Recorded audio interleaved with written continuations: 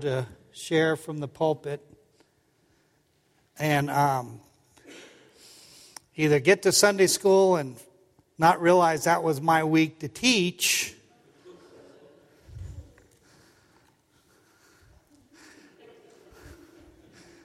it's just our show up here and have the wrong stack of papers. But a couple of weeks ago, Danny showed up at Sunday school and he was supposed to teach. And he thought I was supposed to teach. And, I'm not sure if he was just lying to us about the fact he hadn't studied, but he pulled it off pretty good.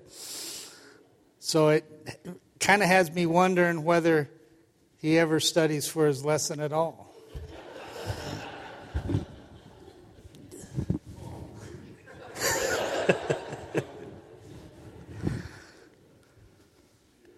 Now that we've got through all the pleasantries, turn with me over to the book of Matthew.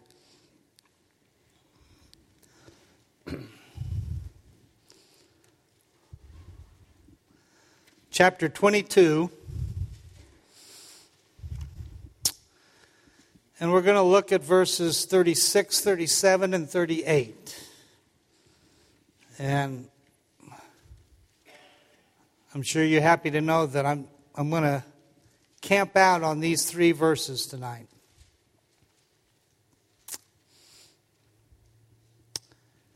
Matthew 22, verse 36. Teacher, which is the great commandment in the law? And he said to him, this is Jesus speaking, you shall love the Lord your God with all your heart, with all your soul, and with all your mind. This is the great and foremost commandment. Let's go, Lord, in prayer. Lord, we thank you so much for this opportunity to come together as brothers and sisters in Christ and worship you and share your word and lift up our prayer requests to you at this midweek service. Lord, we just pray that you'll speak to our hearts and teach us how to apply these verses to our lives. Teach us how to love you with our heart, with our soul, and with our mind. In Jesus' name, amen. Tackling a subject like love in the Scripture is like drinking water from a fire hydrant. It can be quite overwhelming. So rather than attempting a comprehensive study on scriptural love, I'm going to focus in on just one simple question. Who do you love? Now, if I remember right, that was a hymn from a long time ago. Right? Okay, so that joke went downhill. No, some knucklehead rocker used to sing it. But my question to you is, who do you love?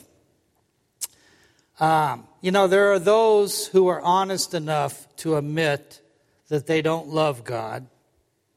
And then there are those who claim to love God, but not Jesus.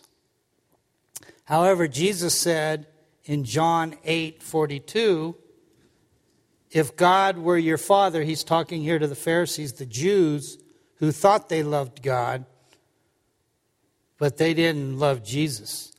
If God were your Father, you would love me. For I proceeded forth and have come from God, for I have not even come of myself, but he sent me. So according to Scripture, to love Jesus is to love God. But tonight, my question is not directed to those who don't love Christ. It is directed to those of us who claim to love Jesus. Our scriptural text in Matthew identifies that to love God with all of our heart, soul, and mind is the great and foremost commandment God has given us, which elevates the importance of our complete love for God to the ultimate level. Now, much is taught about God's love for us, but tonight we're going to focus on our love for God. Turn with me over to Psalms 145. We're going to look at verse 20.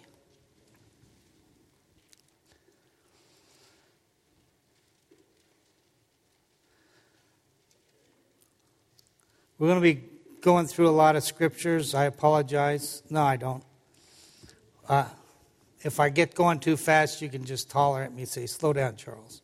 Psalms 145:20.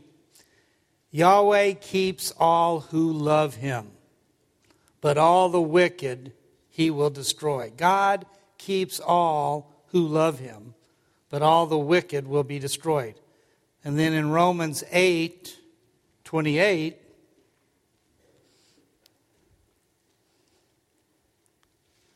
and we know that for those who love God, all things work together for good, for those who are called according to his purpose.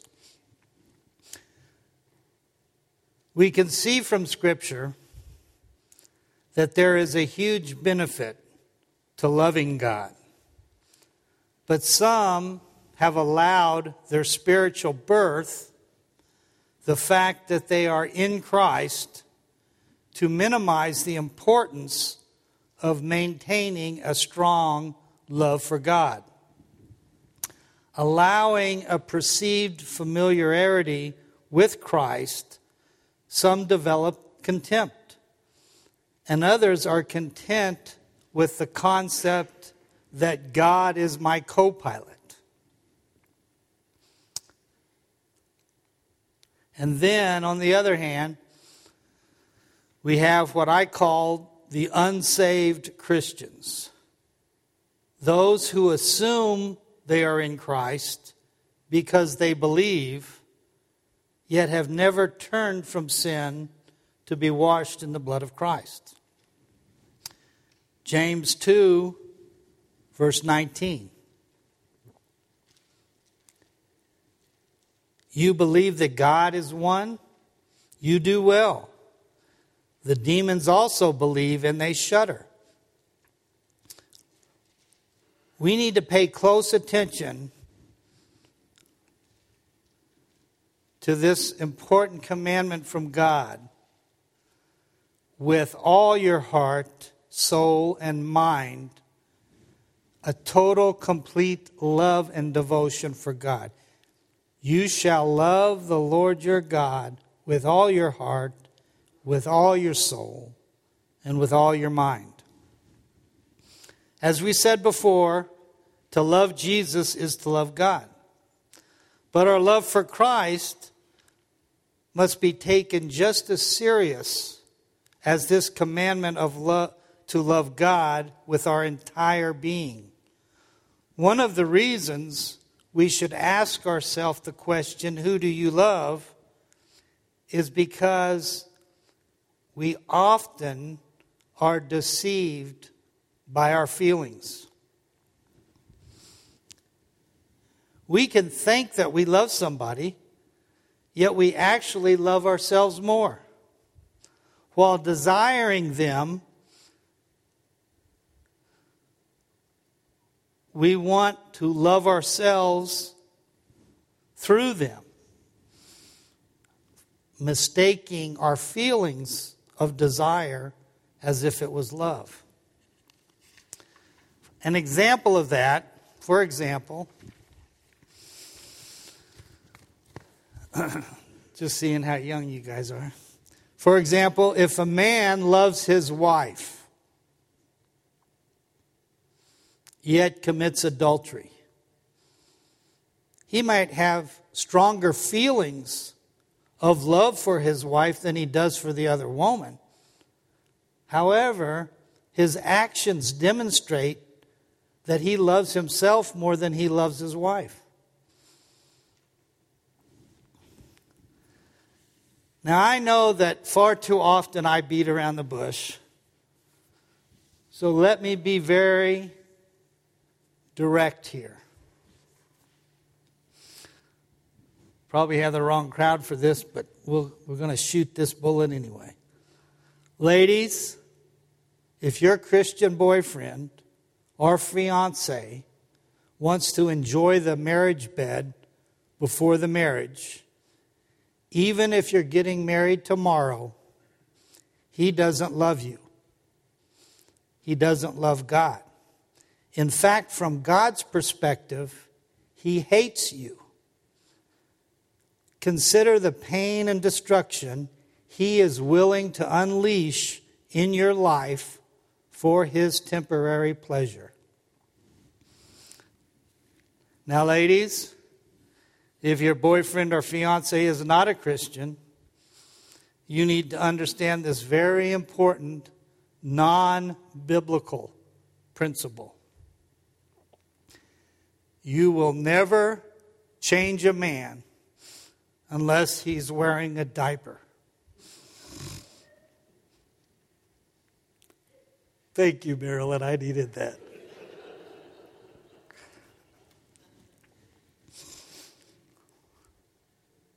I wish I knew that from my daughters a long time ago. In 2 Samuel 13:1, we have an ugly story about Ammon and Tamar. 2 Samuel 13:1. And it came to pass after this that Absalom, the son of David, had a fair sister, or a beautiful sister, whose name was Tamar. And Ammon, the son of David, loved her. So Ammon is the step brother to Tamar. Both of them, David was their father, but they had different mothers. Ammon's feelings of love for her were so strong that he physically lost his appetite. And when his cousin came to see what was wrong with him, he proclaimed his love for her to his cousin. But then Ammon made some bad choices. He tricked her to be alone with him, and he forced himself upon her. After that, 2 Samuel 13:15 tells us, then Ammon hated her with a very great hatred. For the hatred which he hated her was greater than the love which he had for her. Ammon thought he loved Tamar, but he loved himself. And the result of his self-love destroyed her life and ultimately cost him his. Now maybe you're thinking, wait just a minute, Charles. That's not a love story, that's a lust story. Well, maybe so, but answer me this. How does love turn to hate in so many Christian marriages? Could it be that our emotions deceive us and then our selfishness turns our love from hot to cold to hate? Turn over to Matthew 24, verse 11 and 12. Many false prophets will arise and will deceive many. And because lawlessness is multiplied, or iniquity is increased, most people's love will grow cold. So then, if I'm wise enough to recognize the danger of deception, is that enough to protect me from self-deception? Let's consider Solomon. In 1 Kings 4, 29 and 30 we read, "And God gave Solomon wisdom and great discernment and breadth of understanding in his heart, like the sand that is over the seashore. And Solomon's wisdom surpassed the wise of all the sons of the east and all the wisdom of Egypt."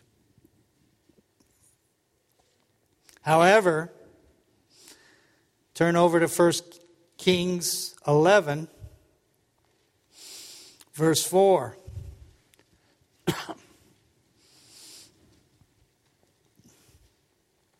Now it happened at the time that Solomon was old, his wives turned his heart away after other gods, and his heart was not wholly devoted to Yahweh his God, as the heart of David his father had been. And then drop to verse 6. "And Solomon did what was evil in the sight of Yahweh, and did not follow Yahweh fully, as David his father had done." Now wait a minute, Charles. You're telling me God was upset with Solomon because he was not wholly devoted to God like his father David had been? Didn't David commit adultery with Bathsheba, Solomon's mother? Then if that's not enough, David had Bathsheba's husband Uriah murdered. Not because of his love for Bathsheba, but just to hide his sin. It sounds like David loved himself more than he loved God, more than he loved Bathsheba, or Uriah, who was one of David's loyal, mighty men. Yes, when David committed adultery and murder, his actions revealed that he loved himself more than he loved God, more than he loved his family, more than he loved Israel, more than he loved Bathsheba. The difference between David and Solomon was repentance. David realized that he had sinned against God and repented. Solomon assumed that he could compartmentalize his love for God by separating his devotion to God from his love for his wives. In Matthew 10:37, Jesus says, "He who loves his father or mother more than me is not worthy of me. And he who loves son or daughter more than me is not worthy of me." Our love of God is measured by the devotion of our heart. What does our heart cherish above all else? Of course, the evidence is in our actions. Solomon had married foreign women who worshiped other gods. And Solomon, rather than seeing that as a problem, accommodated his wives, allowing them to continue to worship their foreign idols, only to find himself compromising more and more as he aged. to the point he actually, in his old age, built high places and set up idols for them outside of Jerusalem to worship these other gods. Exodus 23, God says, you shall have no other gods before me. Remember, his wives turned his heart after other gods. Compartmentalizing sin seems to be a problem men have. I don't know about women. In fact, I don't know much about women. But when it comes to sin, it appears to me that women are either all in or all out. There's no dancing around and compartmentalizing and justifying. It is or it ain't. But with men, we compartmentalize. At least that's what I read. I haven't really experienced that. We behave and speak appropriate for church.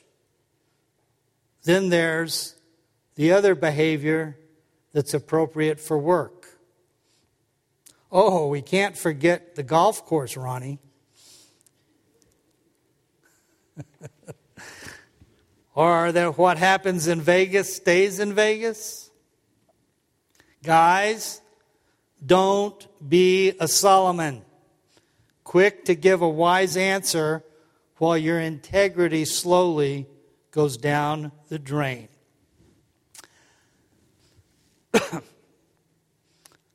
Idolatry is the worship of someone or something other than God.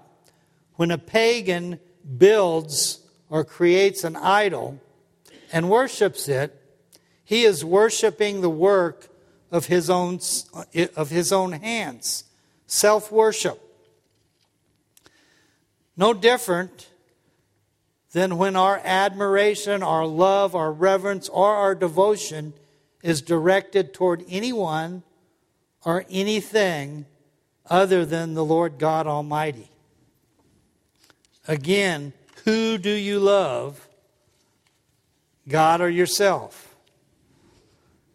After looking at the dangers of self-deception, even for the wise, let's look at some of our idols that compete for our affection.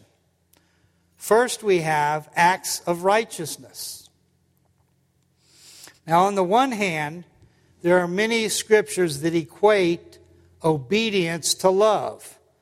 John 14:15 says, if you love me, you will keep my commandments. John 14:21, he who has my commandments and keeps them is the one who loves me. John 14:23-24, if anyone loves me, he will keep my word, and my Father will love him, and we will come to him and make our dwelling with him. He who does not love me does not keep my words. However, on the other hand, sometimes obedience is self-serving rather than an outward expression of love. In Mark 7:6, we read Jesus saying to the Pharisees, rightly did Isaiah prophesy of you hypocrites, as it is written, this people honors me with their lips, but their heart is far away from me. The Pharisees thought that their obedience was proof of their love of God. However, Jesus called them hypocrites because their actions, their acts of obedience, weren't done for God's benefit, but they were done for their own benefit. True love for God obeys out of gratitude. Paul writes in 1 Timothy chapter 1, verse 12 and 13, I am grateful to Christ Jesus, our Lord, who has strengthened me, because he regarded me faithful, putting me into service, even though I was formerly a blasphemer, a persecutor, and a violent aggressor. Paul never lost sight of his unworthiness and always remained grateful. So his acts of service were true worship, true evidence of a devoted love of God. We become idolaters when our acts of service, which is a form of worship, when our acts of service are done with self-serving motives. Matthew 6, verses 1 and 2 tells us, beware of doing your righteousness before men to be noticed by them. Otherwise you have no reward with your Father who is in heaven. Therefore, when you give to the poor, do not sound a trumpet before you, as the hypocrites do in the synagogues and in the streets, so that they may be glorified by men.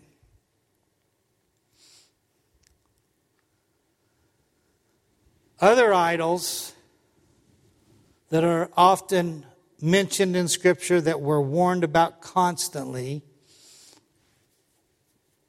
are wealth, riches, and money. Hebrews 13:5.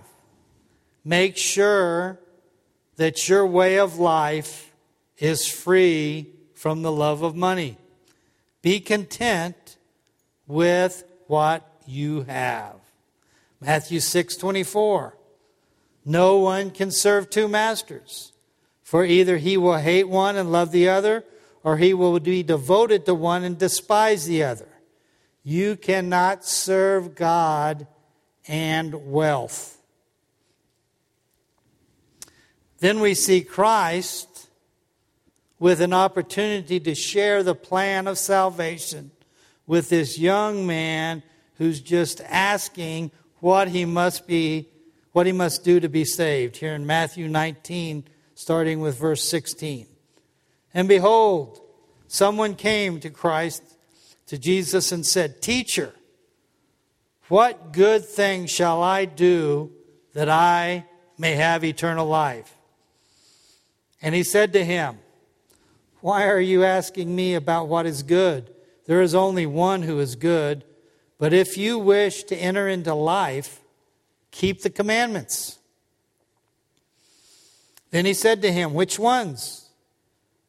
And Jesus said, You shall not murder, you shall not commit adultery, you shall not steal, you shall not bear false witness, honor your mother and father, and you shall love your neighbor as yourself.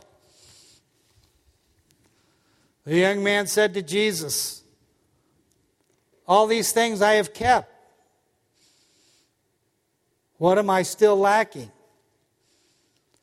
Jesus said to him, If you wish to be complete, go and sell your possessions and give to the poor, and you will have treasure in heaven, and come follow me.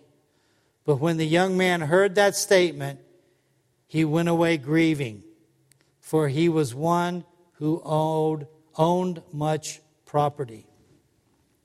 If you notice, when he asked Jesus what he must do, and Jesus says, keep the commandments, he jumps right into the commandments, but he doesn't go with the first commandment, thou shalt love the Lord your God with all your heart, all your soul, and all your mind. Because the young man couldn't have said that he did it, but then when he pushes more to be complete, Jesus goes right to the one thing that's keeping this young man from loving God completely, and that was his wealth. How many men have sold their souls for what they haven't yet obtained? John D. Rockefeller was the founder of the Standard Oil Company. He was the first billionaire in the United States of America, and once was the richest man on earth. He was asked by a reporter, how much money is enough?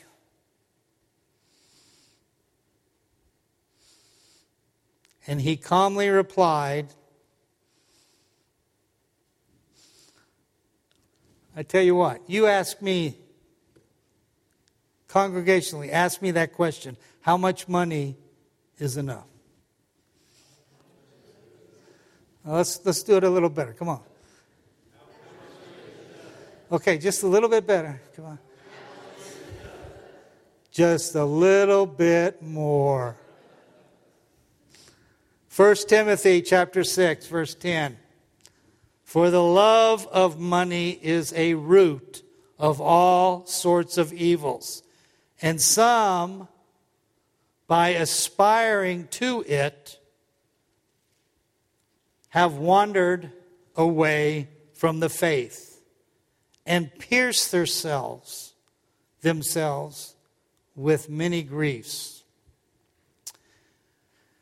When looking at idols, of course, we can't overlook the world, which includes the lust of the flesh, the lust of the eyes, and the pride of life.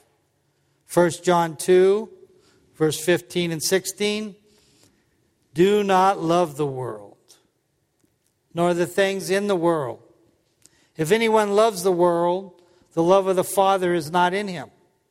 For all that is in the world, the lust of the flesh, and the lust of the eyes, and the boastful pride of life is not from the Father, but is from the world. Again, who do you love? Before you answer that question, consider these biblical truths. First of all, no one can love God without being born of the Spirit. Romans 3:23 tells us, for all have sinned and fallen short of the glory of God. John 3:3, Jesus answered and said to him, truly, truly, I say to you, unless one is born again, he cannot see the kingdom of God. John 3:6, that which has been born of the flesh is flesh, and that which has been born of the Spirit is spirit. 2 Corinthians 5:17, therefore if anyone is in Christ, he is a new creature. The old things passed away. Behold, new things have come.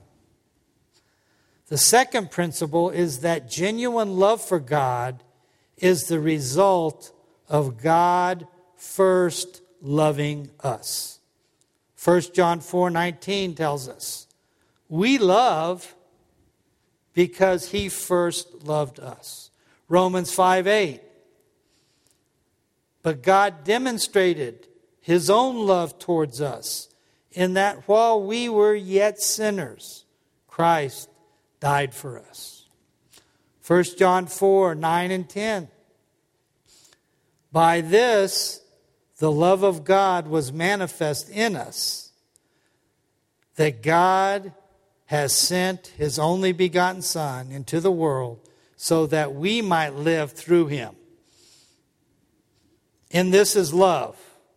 Not that we have loved God, but that he loved us and sent his Son to be the propitiation for our sins. You shall love the Lord your God with all your heart, with all your soul, and with all your mind. To be compliant with this commandment, we must be born of the Spirit. To be born of the Spirit, God first reveals to you, through the Holy Spirit, your sin as seen through the eyes of God. and then provides you the grace to turn away from your sin by turning to Jesus Christ as your Lord and Savior. If you respond to God's grace and are washed in the blood of Christ, the Holy Spirit enters you as evidence of your spiritual birth and seals you for the day of redemption. Ephesians 1:3. In him you also, after listening to the word of truth, the gospel of your salvation, having also believed, you were sealed in him with the Holy Spirit of promise. Ephesians 4:30. And do not grieve the Holy Spirit of God, by whom you were sealed for the day of redemption. Once we are born of the Spirit, we are called to examine our faith, to test ourselves, to work out our salvation. Not to work for our salvation, but after receiving salvation, continue to exercise our faith through obedient service to God, motivated by gratitude for our redemption through the blood of Christ. In this, we fulfill the great and foremost commandment of love the Lord your God with all your heart, with all your soul, and with all your mind. 2 Corinthians 13:5. Test yourself to see if you are in the faith. Examine yourself. Or do you not recognize about yourself that Jesus Christ is in you? Philippians 2:12 and 13. So then, my beloved, just as you have always obeyed, not as in my presence only, but now much more in my absence, work out your salvation with fear and trembling. For it is God who is at work in you, both to will and to work for his good pleasure.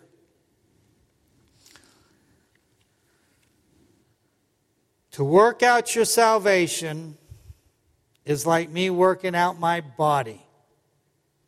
I was born, I got a body. I want to keep it healthy, I work it out. I don't work trying to make my body. So when somebody's saved, they don't work to make themselves saved. That's just wrong. But once we're saved, we have a responsibility. And if we truly are grateful for what's happened to us, that will drive us to constantly be working, be obeying, be serving the Lord in gratitude. Remember, while we are still on this earth, our fallen man is prone to letting our love grow cold, allowing idols to distract us, to lure us down a path that promises pleasure and happiness, but only brings pain and sorrow. Revelations, Jesus rebuked one of the churches for having left their first love. And we read earlier in Matthew 24:12, and because iniquity shall abound, the love of many shall wax cold.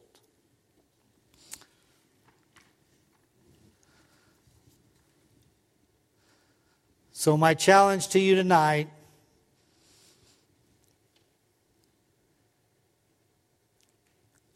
is to find a prayer closet, a place where you're completely alone with the Lord. No distractions, no cell phone.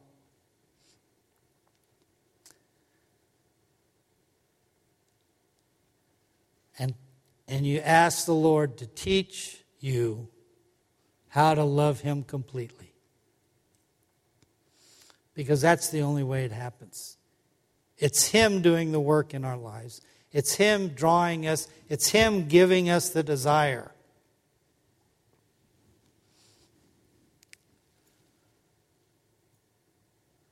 But when we allow things in our lives to take our hearts away from God, to distract us, to think that we can find comfort, to think that we can find provision, to think that there's something better for us in this world,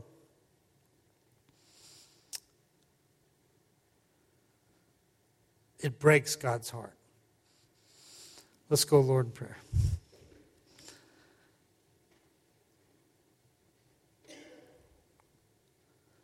Lord, we just thank you so much for the precious gift of salvation, the blood of Christ that was shed for us.